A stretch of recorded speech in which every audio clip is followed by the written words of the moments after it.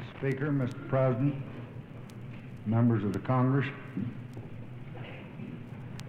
I speak tonight for the dignity of man and the destiny of democracy. I urge every member of both parties, Americans of all religions and of all colors,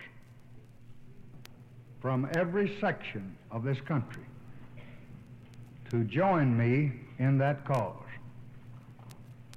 At times, history and fate meet at a single time, in a single place, to shape a turning point in man's unending search for freedom. So it was at Lexington and Concord. So it was a century ago at Appomattox. So it was last week in Selma, Alabama. There, long-suffering men and women peacefully protested the denial of their rights as Americans. Many were brutally assaulted. One good man, a man of God, was killed. There is no cause for pride in what has happened in Selma.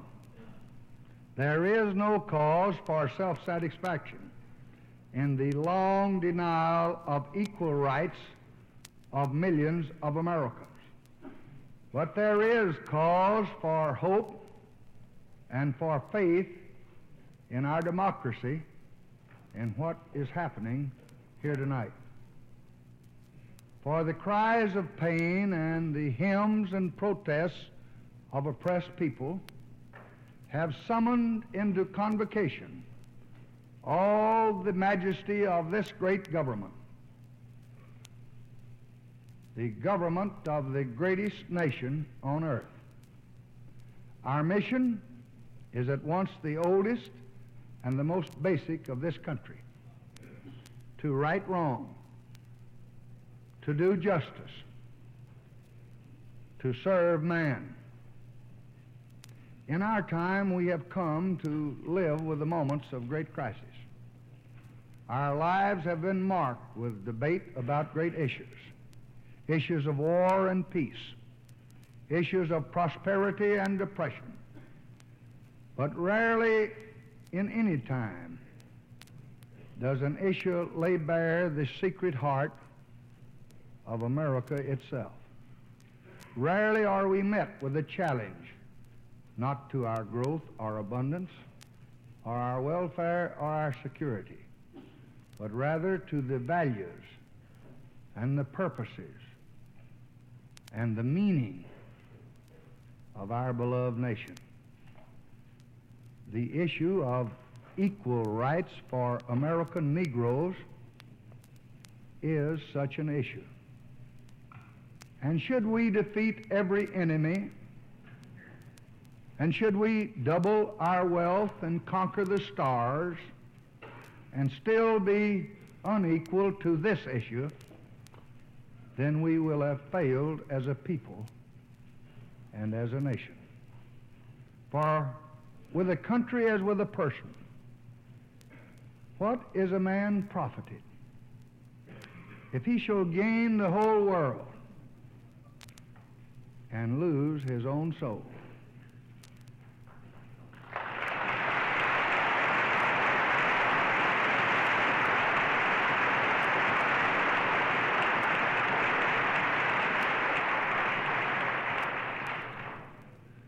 There is no Negro problem.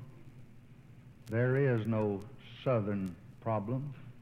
There is no Northern problem. There is only an American problem.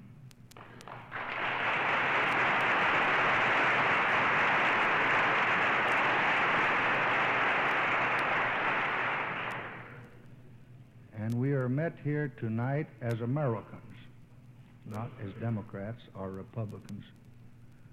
We are met here as Americans to solve that problem.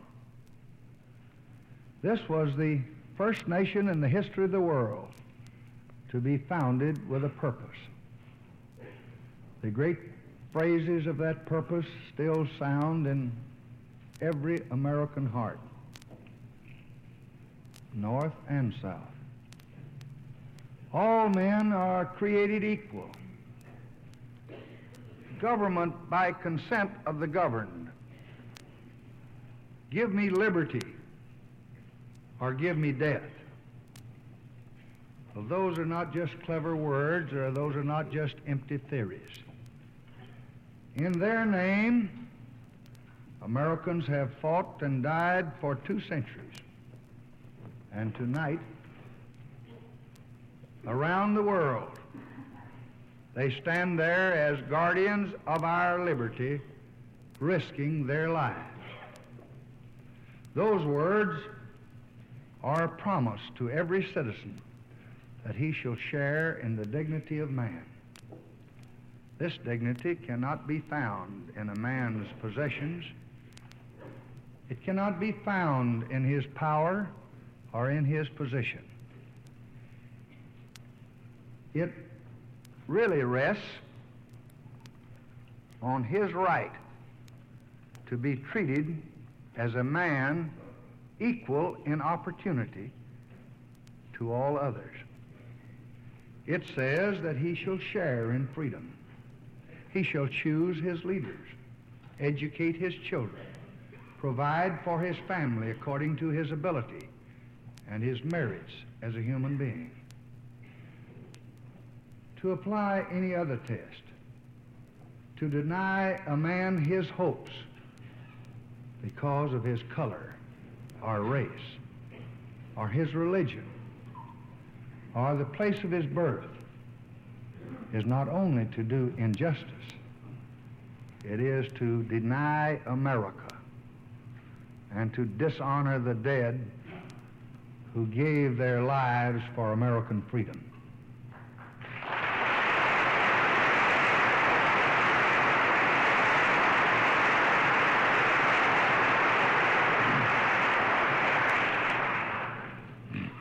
Our fathers believed that if this noble view of the rights of man was to flourish, it must be rooted in democracy. The most basic right of all was the right to choose your own leaders. The history of this country, in large measure, is the history of expansion of that right to all of our people. Many of the issues of civil rights are very complex and most difficult. But about this, there can and should be no argument. Every American citizen must have an equal right to vote.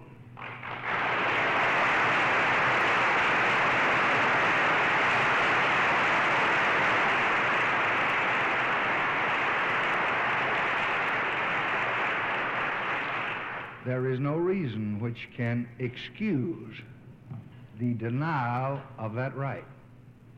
There is no duty which weighs more heavily on us than the duty we have to ensure that right. Yet the harsh fact is that in many places in this country, men and women are kept from voting simply because they are Negroes. Every device of which human ingenuity is capable has been used to deny this right. The Negro citizen may go to register only to be told that the day is wrong, or the hour is late, or the official in charge is absent. And if he persists, and if he manages to present himself to the registrar, he may be disqualified because he did not spell out his middle name or because he abbreviated a word on the application. And if he manages to fill out an application, he is given a test. The registrar is the sole judge of whether he passes this test. he may be asked to recite the entire Constitution or explain the most complex provisions of state law, and even a college degree cannot be used to prove that he can read and write. For the fact is that the only way to pass these barriers is to show a white skin. Experience has clearly shown that the existing process of law cannot overcome systematic and ingenuous discrimination. No law that we now have on the books, and I have helped to put 3 of them there, can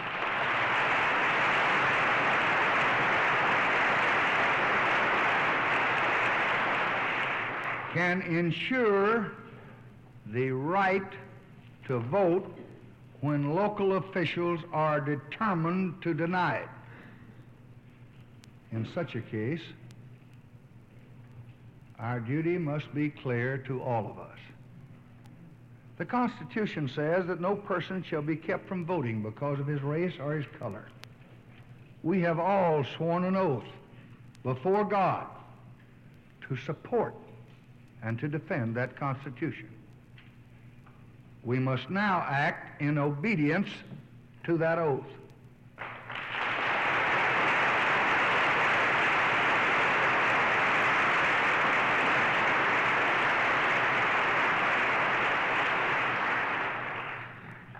Wednesday, I will send to Congress a law designed to eliminate illegal barriers to the right to vote.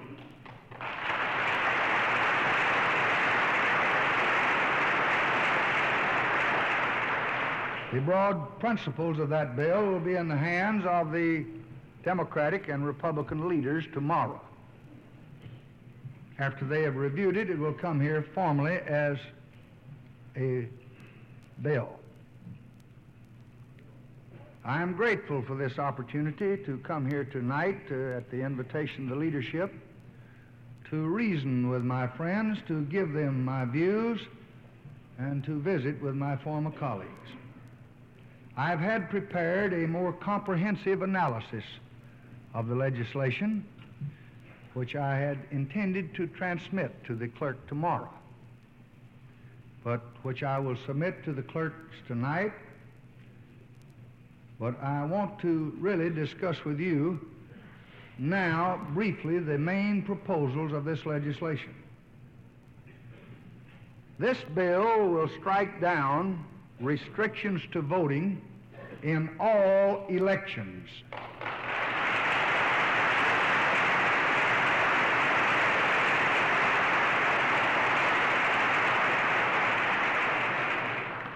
Federal, state, and local.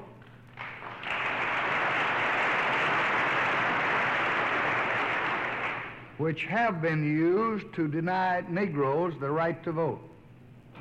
This bill will establish a simple, uniform standard which cannot be used, however ingenious the effort to flout our Constitution. It will provide for citizens to be registered by officials of the United States government.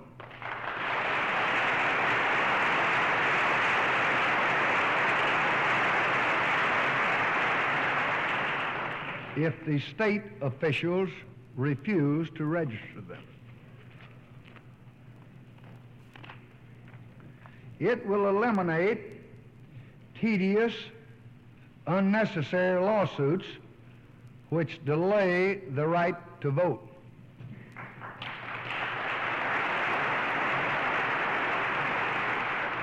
Finally, this legislation will ensure that properly registered individuals are not prohibited from voting.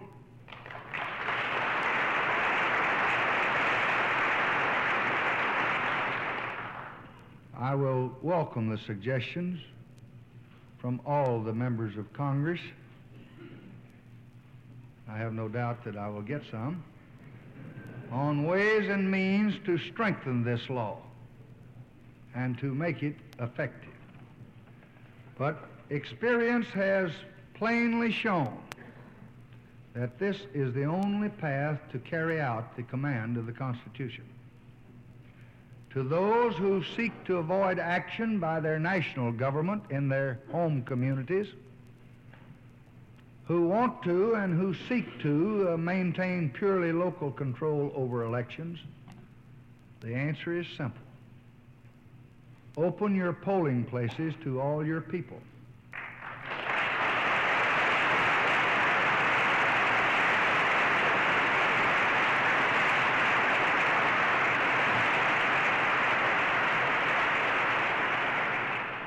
Allow men and women to register and vote whatever the color of their skin.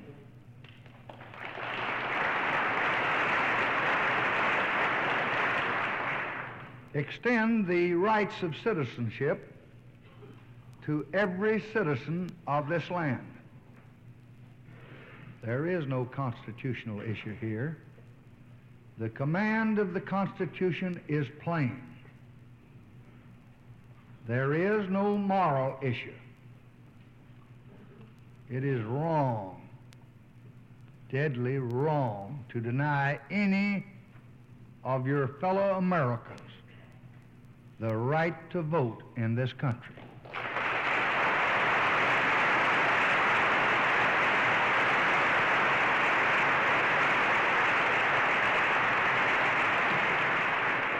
There is no issue of states' rights or national rights. There is only the struggle for human rights.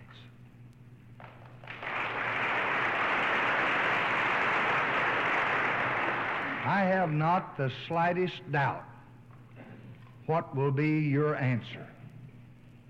But the last time a president sent a civil rights bill to the Congress, it contained a provision to protect voting rights in federal elections.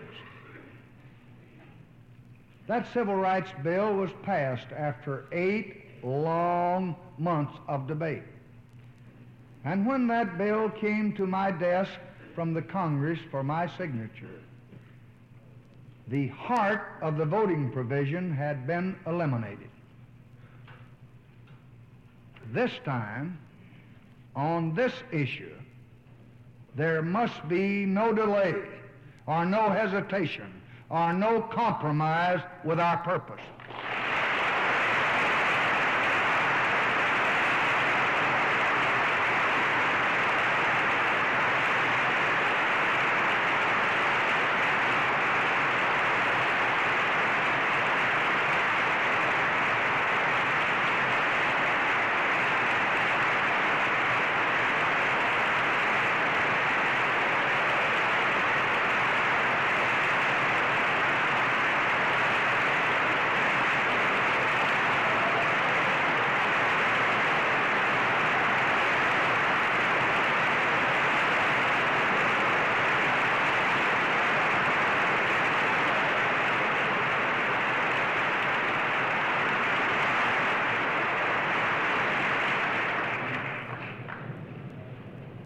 We cannot, we must not refuse to protect the right of every American to vote in every election that he may desire to participate in.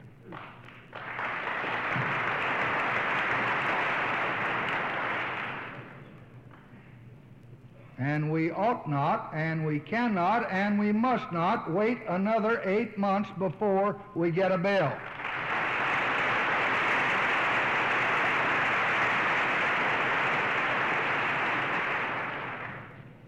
We have already waited 100 years and more, and the time for waiting is gone.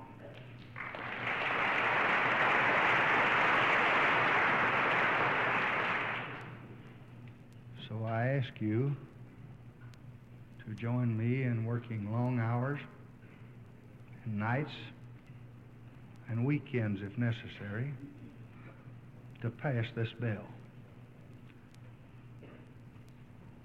And I don't make that request lightly. For from the window where I sit with the problems of our country, I recognize that from outside this chamber is the outraged conscience of a nation, the grave concern of many nations, and the harsh judgment of history on our acts. But even if we pass this bill, the battle will not be over. What happened in Selma is part of a far larger movement which reaches into every section and state of America.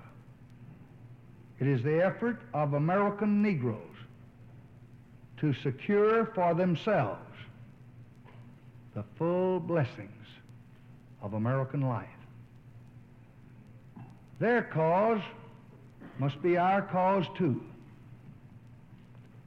because it's not just Negroes, but really it's all of us who must overcome the crippling legacy of bigotry and injustice, and we shall overcome.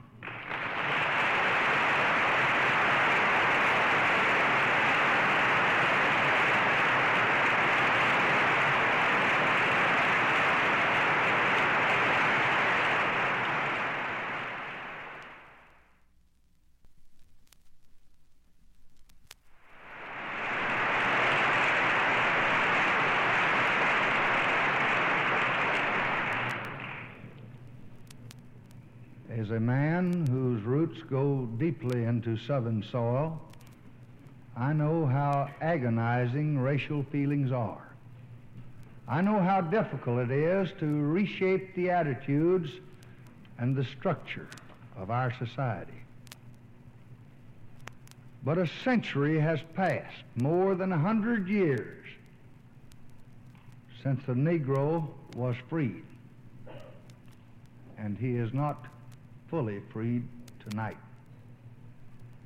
It was more than 100 years ago that Abraham Lincoln, a great president of another party, signed the Emancipation Proclamation. But emancipation is a proclamation and not a fact. A century has passed, more than 100 years, since equality was promised. And yet the Negro is not equal. A century has passed since the day of promise, and the promise is unkept. The time of justice has now come. And I tell you that I believe sincerely that no force can hold it back. It is right in the eyes of man and God that it should come. And when it does, I think that day will brighten the lives of every American.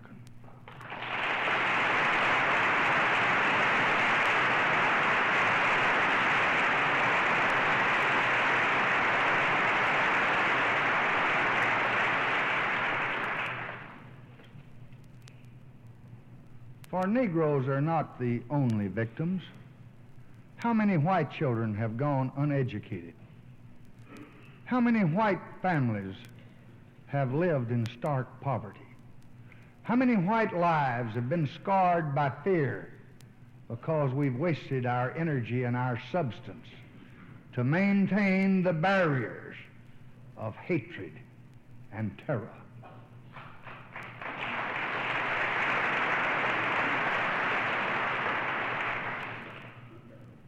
And so I say to all of you here and to all in the nation tonight, that those who appeal to you to hold on to the past do so at the cost of denying you your future. This great, rich, restless country can offer opportunity and education and hope to all black and white, all north and south.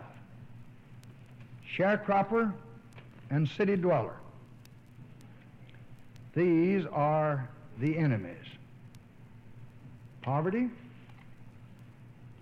ignorance, disease, they are enemies, not our fellow man, not our neighbor. And these enemies too, poverty, disease, and ignorance, we shall overcome.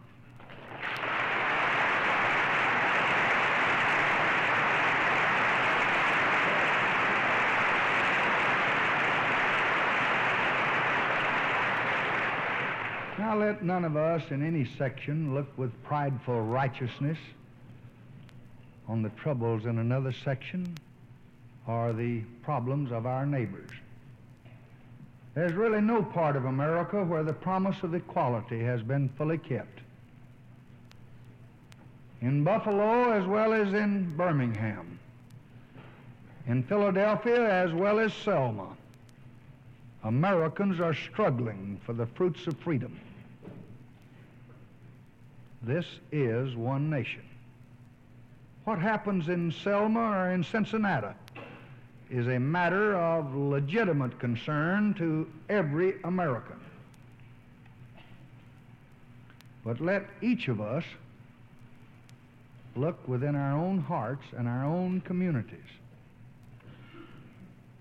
and let each of us put our shoulder to the wheel to root out injustice wherever it exists.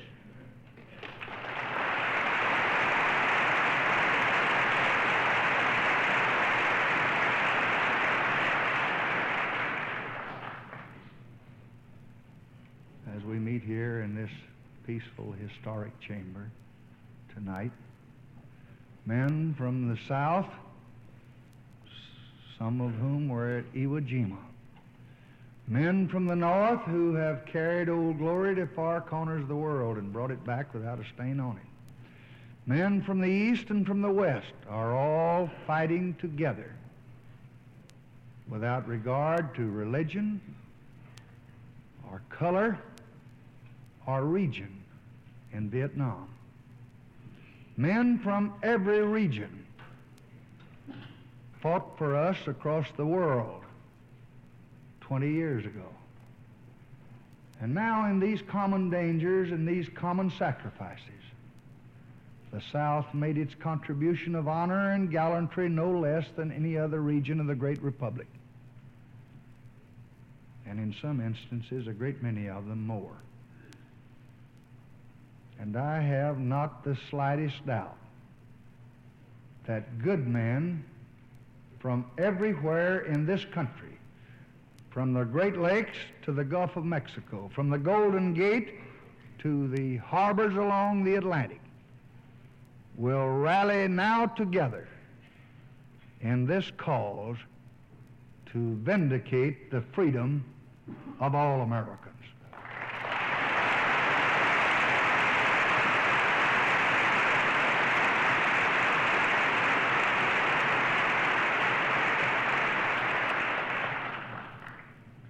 For all of us owe this duty, and I believe that all of us will respond to it. Your president makes that request of every American.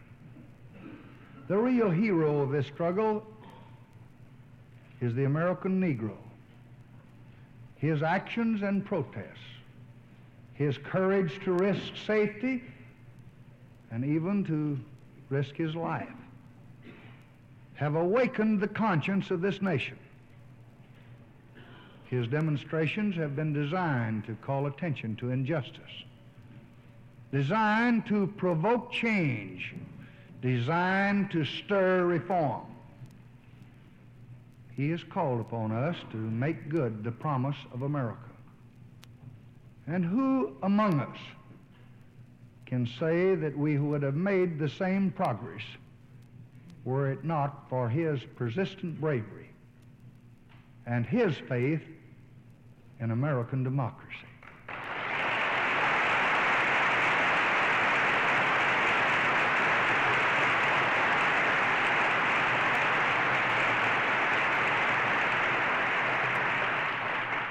For at the real heart of battle for equality is a deep-seated belief in the democratic process. Equality depends not on the force of arms or tear gas, but depends upon the force of moral right, not on recourse to violence, but on respect for law and order.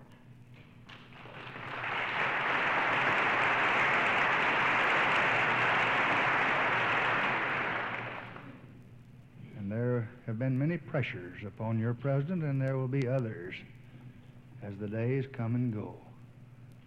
But I pledge you tonight that we intend to fight this battle where it should be fought, in the courts and in the Congress and in the hearts of men.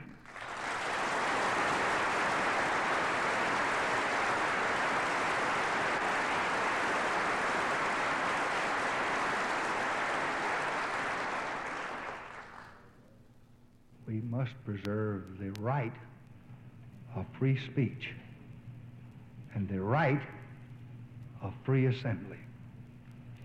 But the right of free speech does not carry with it, as has been said, the right to holler fire in a crowded theater. We must preserve the right to free assembly. But free assembly does not carry with it the right to block public thoroughfares to traffic.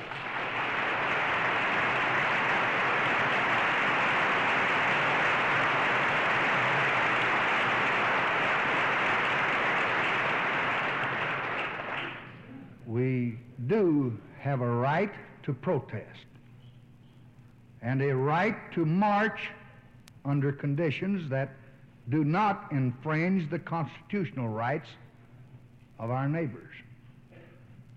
And I intend to protect all those rights as long as I am permitted to serve in this office.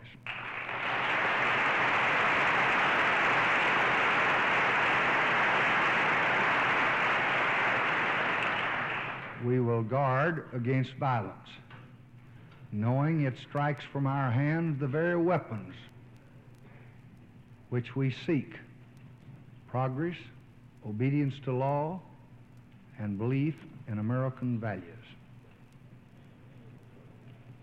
In Selma, as elsewhere, we seek and pray for peace. We seek order. We seek unity,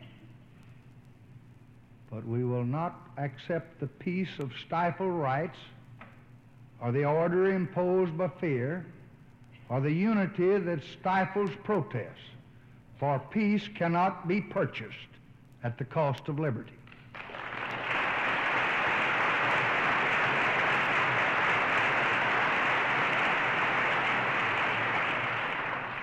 In Selma tonight, as in every, and we had a good day there, as in every city, we are working for a just and peaceful settlement.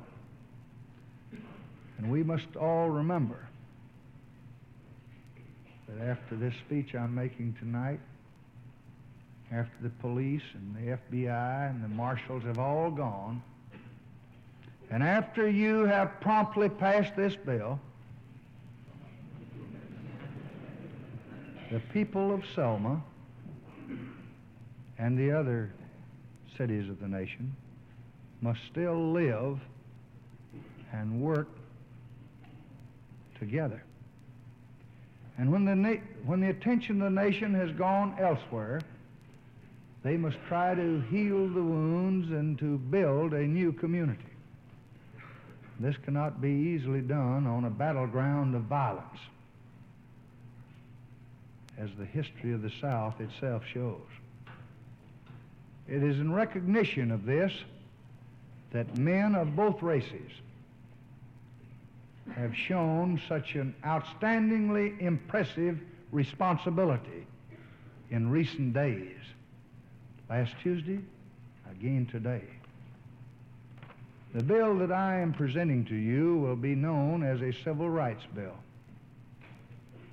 But in a larger sense, most of the program I'm recommending is a civil rights program. Its object is to open the city of hope to all people of all races, because all Americans just must have the right to vote, and we are going to give them that right.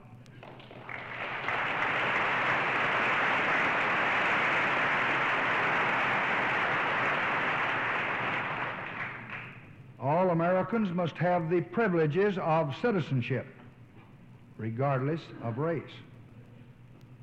And they are going to have those privileges of citizenship, regardless of race.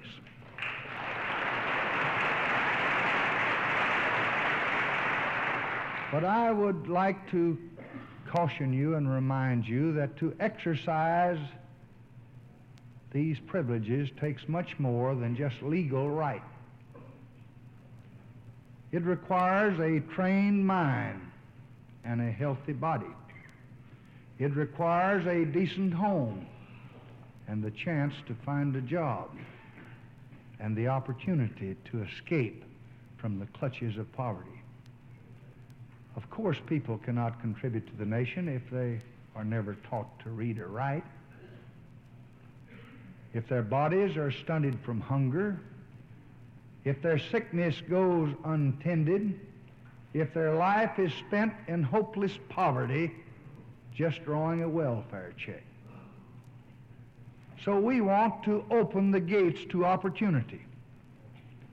But we're also going to give all our people, black and white, the help that they need to walk through those gates. My first job after college was as a teacher in Cotulla, Texas, in a small Mexican-American school. Few of them could speak English, and I couldn't speak much Spanish. My students were poor, and they often came to class without breakfast, hungry. And they knew, even in their youth, the pain of prejudice. They never seemed to know why people disliked them, but they knew it was so, because I saw it in their eyes. I often walked home late in the afternoon after the classes were finished, wishing there was more that I could do. But all I knew was to teach them the little that I knew, hoping that it might help them against the hardships that lay ahead. And somehow you never forget what poverty and hatred can do when you see its scars on the hopeful face of a young child. I never thought then, in 1928, that I would be standing here in 1965. It never even occurred to me in my fondest dreams that I might have the chance to help the sons and daughters of those students and to help people like them all over this country. But now I do have that chance. And I'll let you in on a secret. I mean to use it.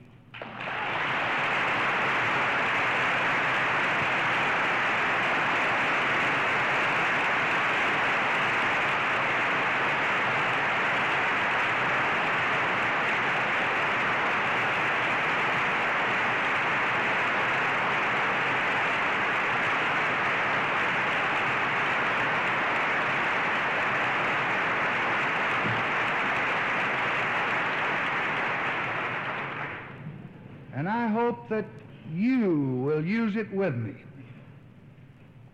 This is the richest and the most powerful country which ever occupied this globe.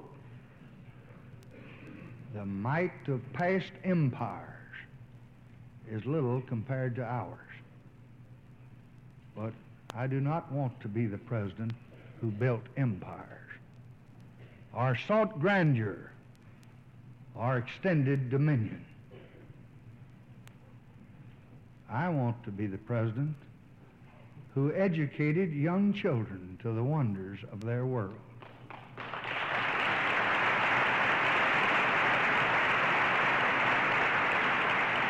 I want to be the president who helped to feed the hungry and to prepare them to be taxpayers instead of tax eaters.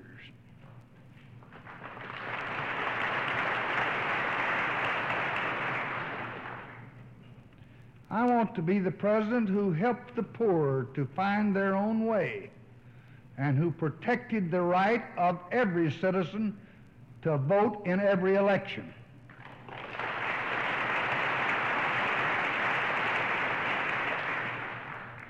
I want to be the president who helped to end hatred among his fellow men and who promoted love among the people of all races and all regions and all parties.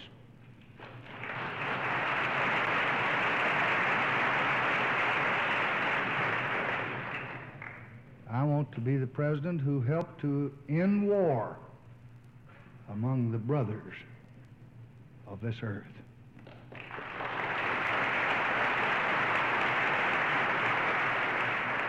And so, at the request of your beloved Speaker and the Senator from Montana, the Majority Leader, and Senator from Illinois, the Minority Leader, Mr. McCulloch, and other members of both parties, I came here tonight not as President Roosevelt came down one time in person to veto a bonus bill, not as President Truman came down one time to urge the passage of a railroad bill, but I came down here to ask you to share this task with me and to share it with the people that we both work for. I want this to be the Congress, Republicans and Democrats alike, which did all these things for all these people.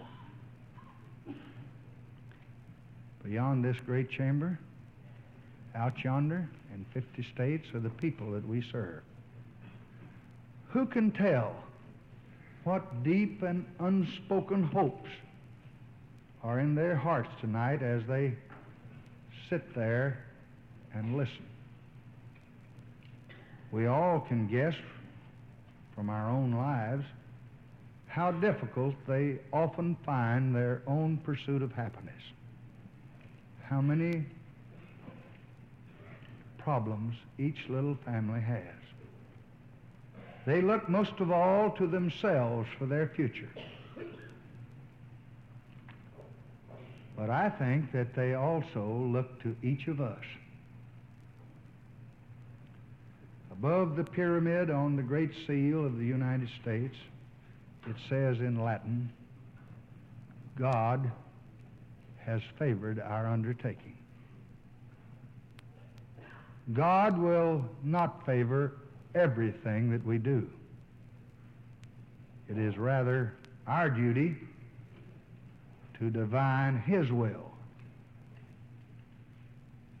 But I cannot help believing that He truly understands and that He really favors the undertaking that we begin here tonight.